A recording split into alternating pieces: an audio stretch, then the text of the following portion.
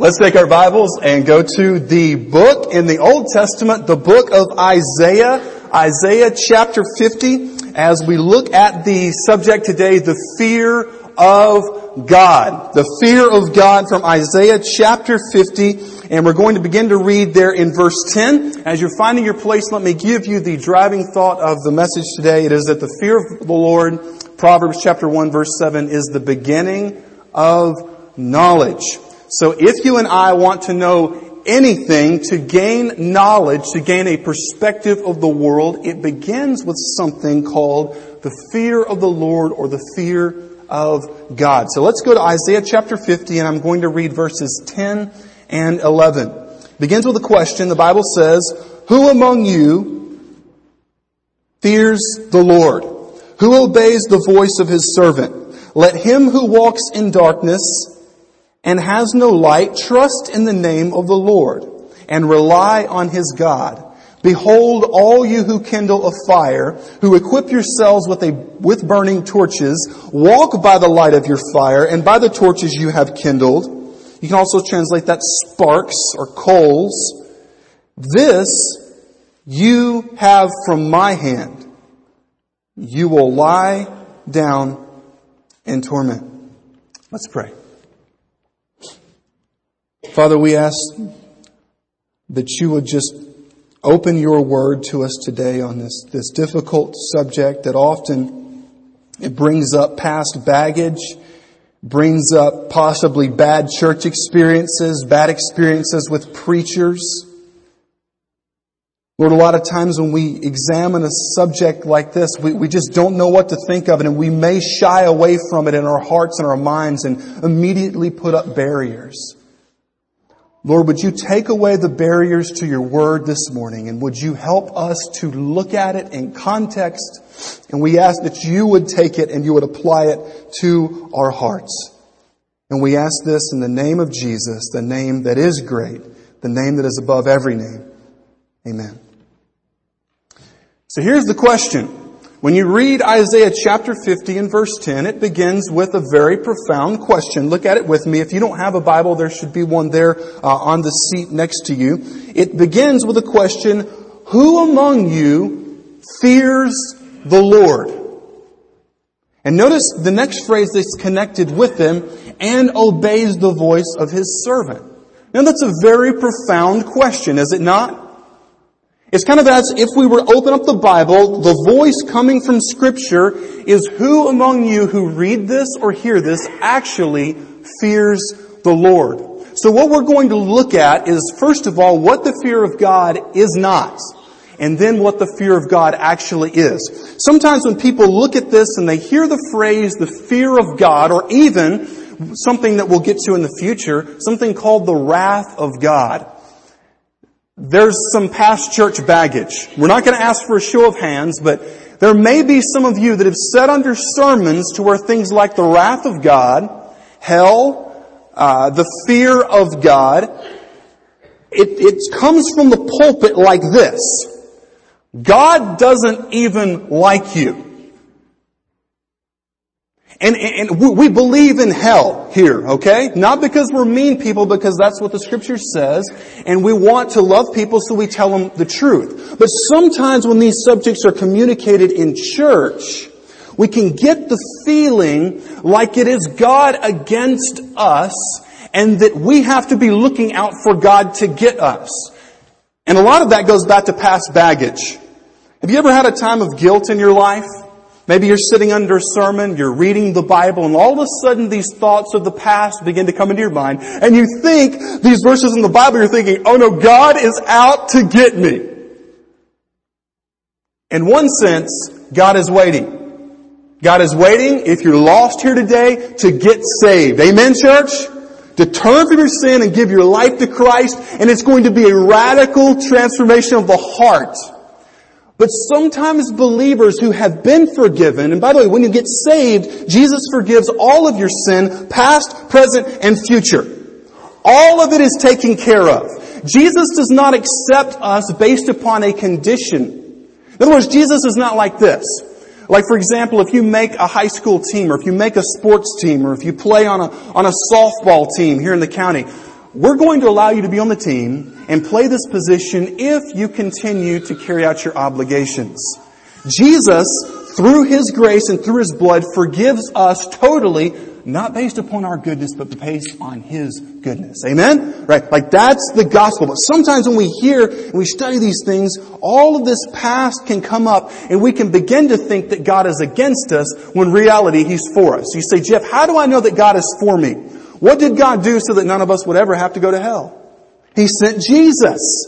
And the fact that God sent His Son is evidence forever that if we trust in Him, He's going to take care of us. He's going to forgive us. He's going to give us a radically changed life. So when we look at subjects like this, for years I was confused. I don't know about you, but when I heard the fear of God, it was kind of like this sense to it was a phobia that was grounded on I don't know what God's going to do. You know what I fully understood is when I heard a sermon by O.S. Hawkins several years ago. Great, great preacher. And he talked about how he was raised in a very, very rough place of Fort Worth. He said, my dad did not have very much education. And my dad worked and worked and worked to provide the little that we had growing up. He said, and then when it got into the junior high school era of his life, then all of those temptations begin to come, don't they? Friends saying, why don't you come out on Friday night and do this with me? Or we can sneak out and get away with this. Your parents will never know. And he said, do you know what kept me from doing that? He said, it was not the fear of my dad finding out and coming in and just like with his big fatherly hand of judgment, blasting me and slamming me. He said that it was the fear that the relationship that I had with my dad and the love and trust and mutual desire to love one another would be damaged.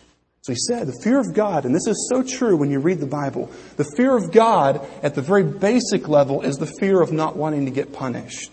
Like a little kid, right?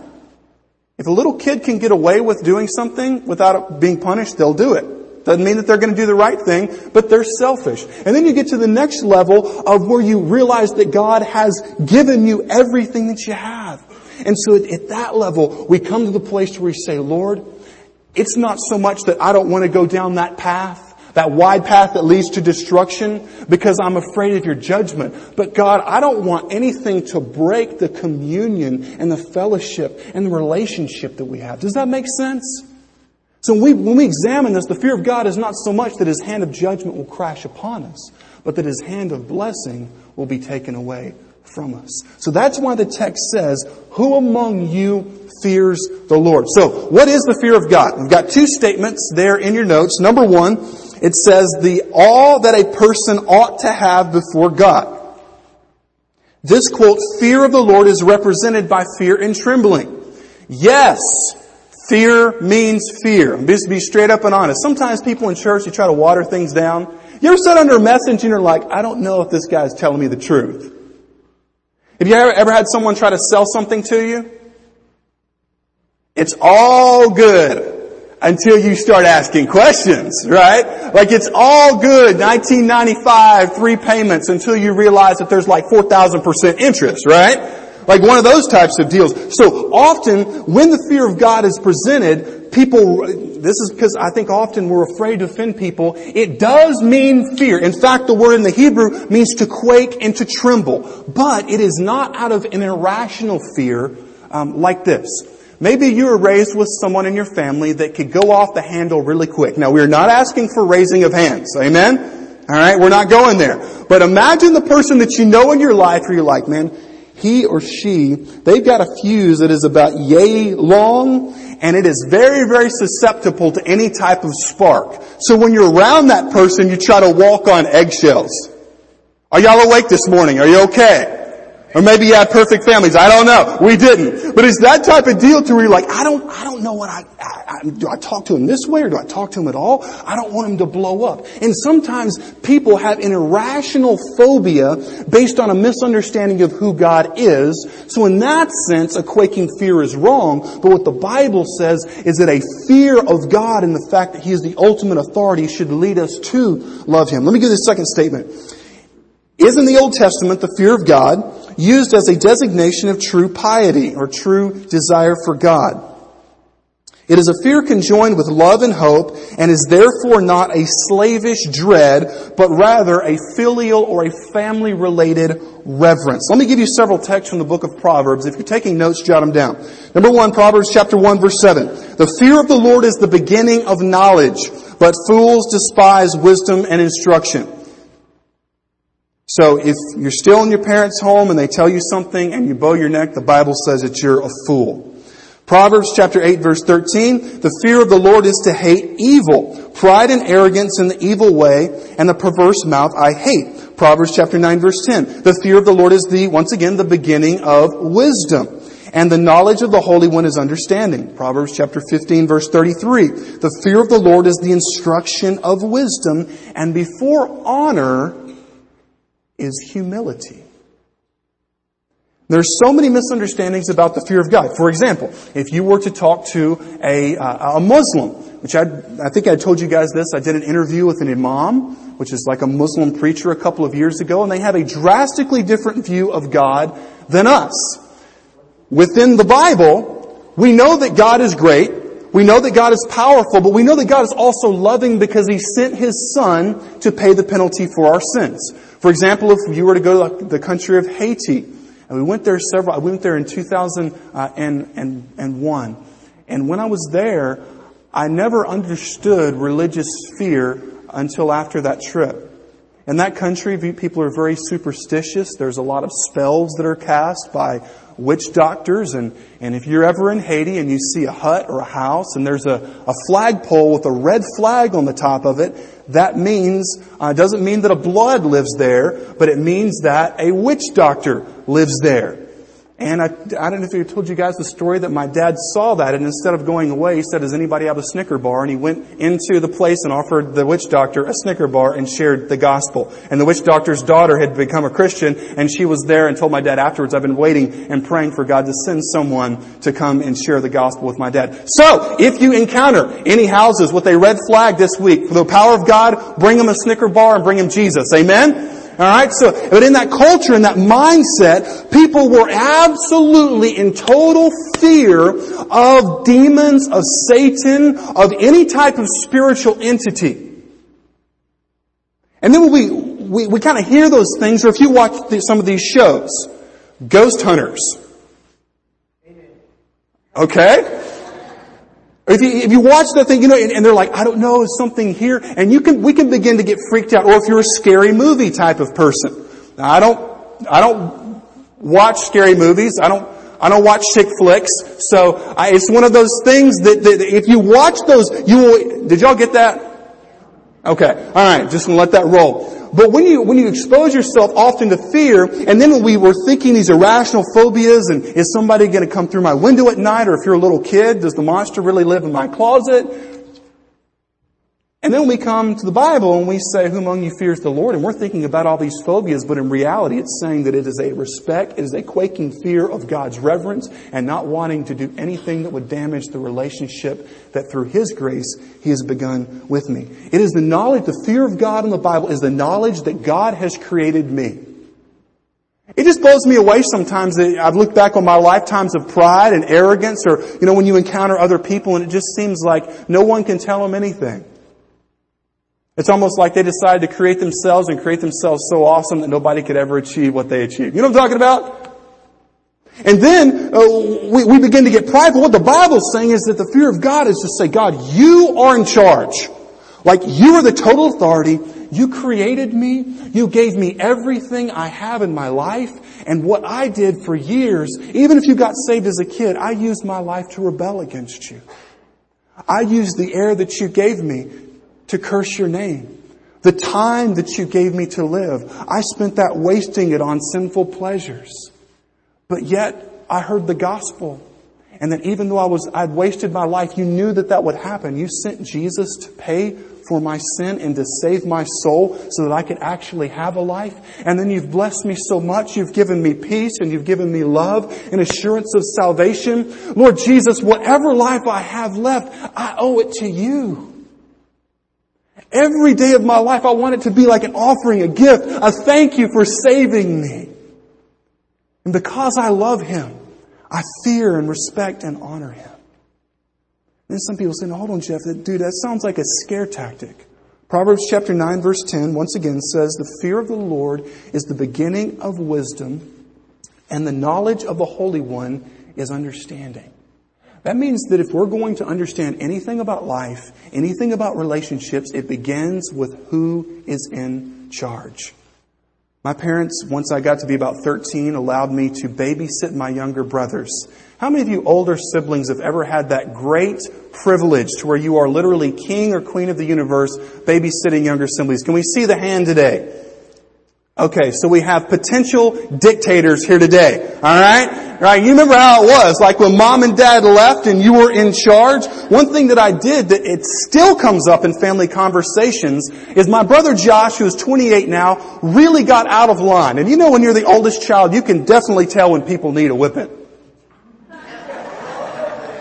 And there was about 3.5 years of difference. You know, that's enough for you to be in charge. So I tried to, as a teenage boy, put him over my lap because I had seen mom do it, or at least I had experienced that from the spank ease standpoint. And I tried to give him a whipping.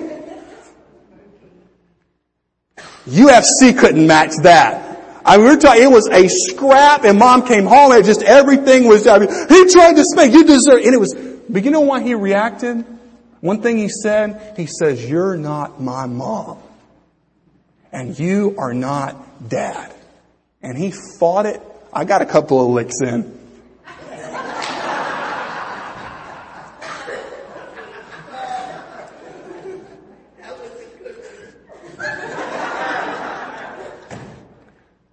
But he fought that, please hear this, because I didn't have the authority. And when we speak of the fear of God, it all is under the umbrella of authority. God is God. I am the creation. He is the creator. He is a creator that has a plan for me, and He is a creator who loves me. Therefore, I can't help but follow Him. It's not out of a slavish dread, but it is, as we read, out of filial or family-related reverence and honor. Let me give you a few texts from the Bible that deals with how if you develop and you begin to receive and act out the fear of God, how it will change your life. Number 1, in Genesis chapter 22, verse 12, it will enable you to obey God despite your emotions. This is when God told Abraham to sacrifice his son. Some parents who have rebellious kids say, I would have absolutely no problem with that. He did. He was there to the point where he was about to plunge the knife. He was going to obey God, not because he thought God was saying practice human sacrifice, but because he believed that God was powerful enough to raise His own son from the dead. And also because Noah feared the Lord. In Hebrews chapter 11, verse 7, Noah was preserved instead of drowning like the rest of the world who was under judgment. It can also cause you to not take out revenge. Genesis chapter 42, verse 18. Joseph, who had been sold into slavery by his brothers, had a chance to get his brothers back, had a chance to kill him. But he didn't because he feared the Lord. It will also keep you from doing things that will reap judgment upon yourself. In Exodus chapter 1, verses 17 and 21, the Hebrew midwives, remember when Pharaoh was trying to hold down the Jewish population, the Hebrews? And he told the midwives, when you give birth to a baby boy, do what with them? Somebody help me out. Throw him in the Nile, kill him. But the midwives, the Bible said, did not do it because they feared God. I just want to make a remark. Abortion is the murder of the most innocent and helpless people group in America. I beg you, I plead with you, I implore you, do not support it. Through the power of God, we need some people in our country who don't just see this as a political issue, but see it as an issue of life and death. I mean, they say, well, you know, it's a choice. Well, what about the child? It wasn't the child's fault. I mean, are we losing our stinking minds? Is that too overboard for you guys? I mean, seriously, like you don't even hear about it anymore. I remember as a kid in the 80s watching the presidential debates, and bro, it was all over the place. Now, it's hardly even a question. I think all of us need to repent before God, myself included, for just accepting the status quo. And even if we're not going to be able to change it in our lifetime, we can, sure as God has saved us, reach out to unwed mothers and let them know, don't kill the child. We will help you find someone who can raise it if you can't do it yourself. Amen? We can do that much. And by the way, if it doesn't bother you, you've got a hard heart. Just going to say it. Alright? God can change your heart, but if that doesn't bother you at all, you need to do some serious business with God. Get in a phone booth, get in a broom closet, and talk to Him. Say, why doesn't the slaughter of little kids, little innocent, unborn children bother me? It should bother all of us. Job chapter 1 verse 1. Job was a man who feared God. It's also a key to being blessed by God. Psalm chapter 128 verse 1. Blessed is everyone who fears the Lord and walks in His ways. Let me stop right here. I want to say something too, that through the power of God, that there can be forgiveness for those who have advocated or had abortions. Amen, church? I don't want to stop on the other note. My mom works in a crisis pregnancy center, and there are lives that are being changed all the time. Women who have made mistakes in the past, but through the power of God, He has forgiven them and changed their life, and now they're advocates for the unborn. So if you have supported or if you've had an abortion here today, do not believe the lie of Satan that you have committed the unpardonable sin, because Jesus is mighty. He is mighty and powerful to save. And He can save, and He can change, and He forgive. And the good thing about Jesus is He's not like some people we know. He doesn't hang it over your head. He's big enough to receive our sin and to absorb it and to cleanse it and to destroy it and to receive us as His child, not as the black sheep. And I'm glad that we have a Savior who can overcome our sin. Fear of God brings us under the protection of God. Psalm 115 verse 11. You who fear the Lord, trust in the Lord. He is their help and their shield. Elijah on Mount Carmel, he was opposed by over 400 prophets of Baal. He was the only guy there who served the Lord. And he did it because he feared the Lord. He was reverent. Even Joseph, I want to say something to the students, like things like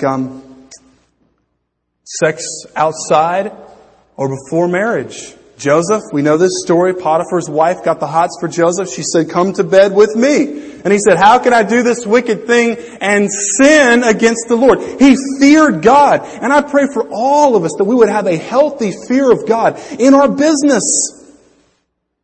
Probably all of you at one time or another have been tempted to do something that would be illegal or immoral in your job. We're not asking for a raise of hands, but it's those shady types of deals that like, well, nobody's ever really going to find out. Have a healthy fear of God, knowing especially for adultery and things like that. There's, like in Proverbs chapter 7, it says that the dude who goes and finds the seductress and goes into her, it says it's going to be like an arrow shot into the liver of a deer, and he will be reduced to a loaf of bread. Let those thoughts be in our minds that would take us away from what's going to damage our relationship with Christ. So the first question has to do with who among you fears the Lord, and then secondly there in verse 10, who among you obeys? In other words, who calls the shots in your life? Notice what it says, and obeys the voice of His servant. Who's the servant? If you want to make a mark in your Bibles, go over to Isaiah chapter 53, and you will find that the servant is Jesus. You know what the Bible's saying? It's saying that how do we know if we truly fear and love God? If we obey what Jesus said to do. Jesus said first off to repent, to be saved, to be born again, to give your life to Christ. Not just to join a church, but to give Him everything. Then to be scripturally baptized, which is to be put under the water, to be raised up, to show the picture of what the gospel is. And then to follow Him. That's what Jesus calls all of us to do. And there may be some of you here today, and this is such a great lesson we had in Sunday school about only giving God certain parts and wanting to stay in the dark. God's plan is amazing. I think so often we limit God and we say, oh God, but if I obey the voice of you and obey Jesus, and even you may call me to do something I'm not comfortable with. Do you know that anybody who's ever done anything great has done something when it at first seemed uncomfortable to them? And we could tell cheesy stories about Colonel Sanders like creating a chicken empire. Getting out of the comfort zone.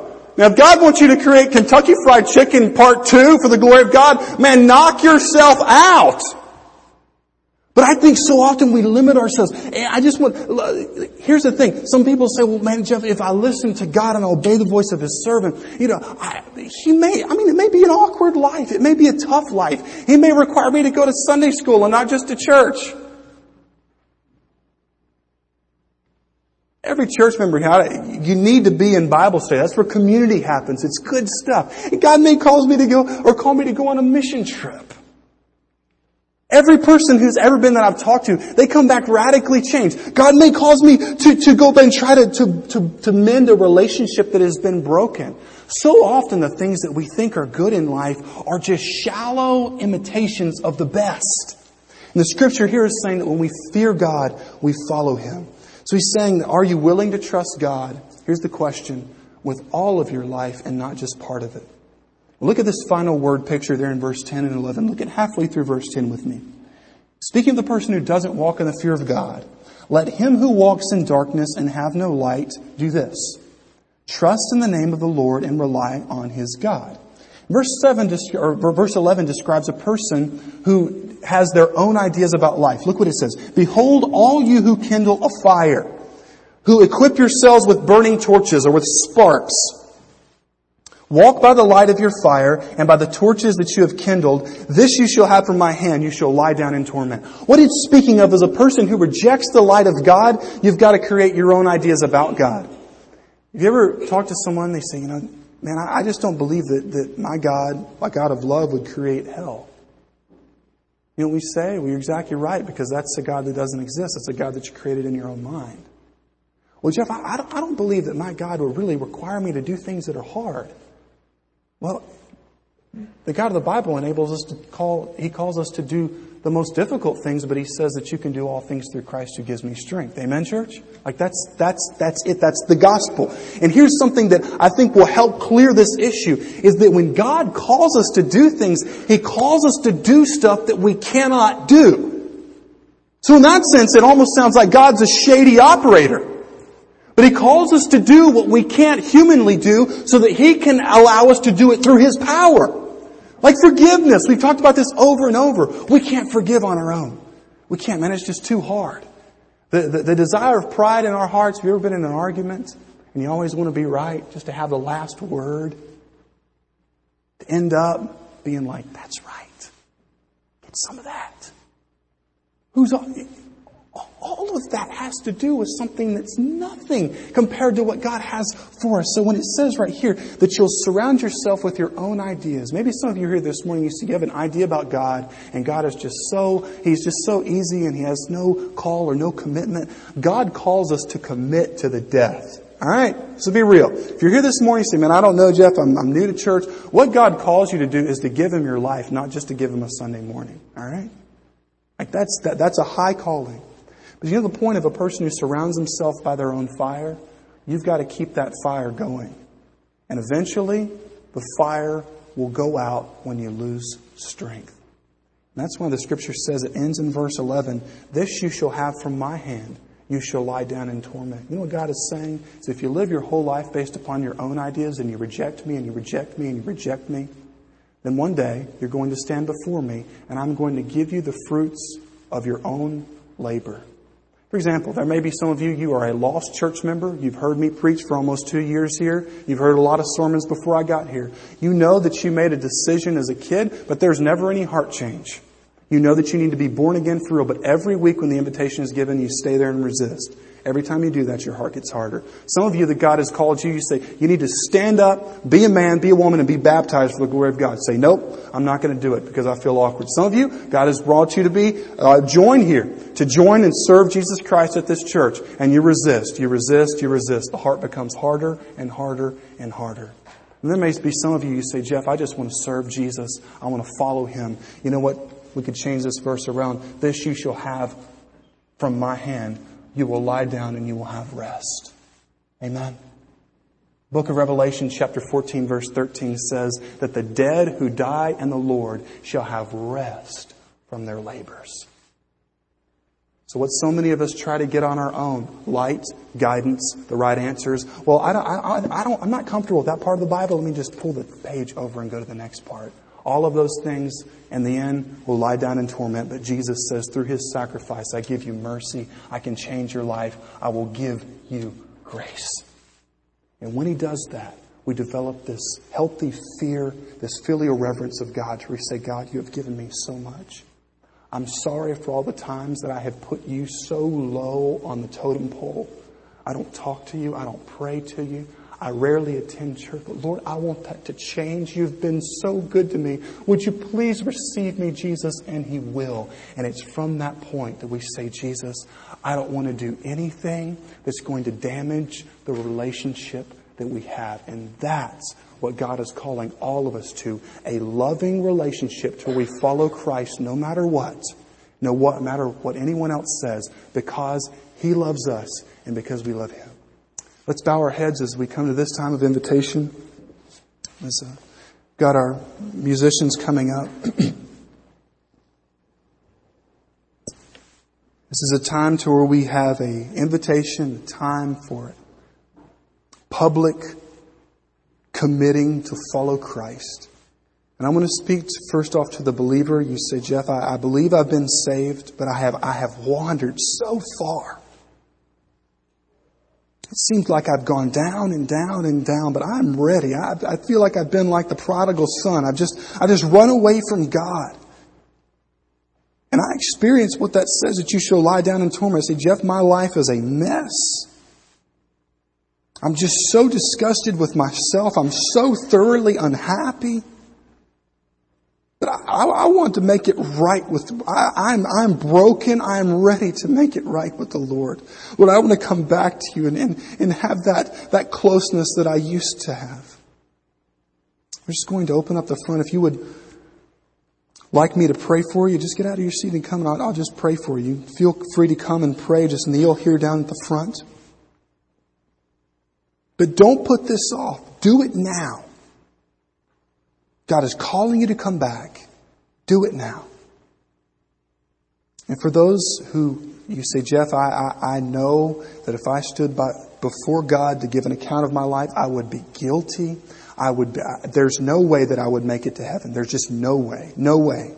If I'm being really real, I know that I would be totally guilty.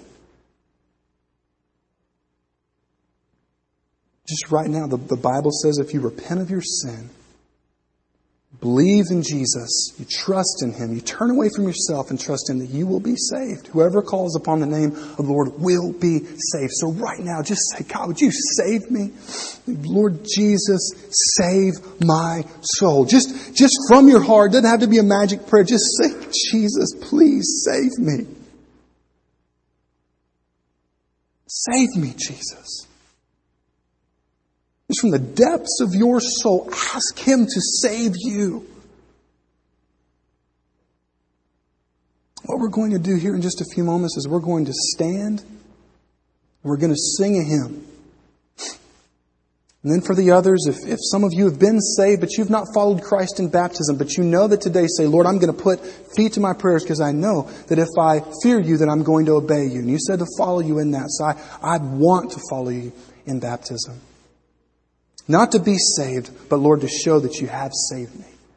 We're going to ask you to come as well. If you are here and the Lord has changed your life and you want to come join, God's leading you from another area of service, we invite you to come. And some of you just need to come to the front and pray for people in your life that you know are on the path to destruction. They've broken your heart. You can't seem to get through. This needs to be a time where you say, God, you will have to break through. Please save my friend.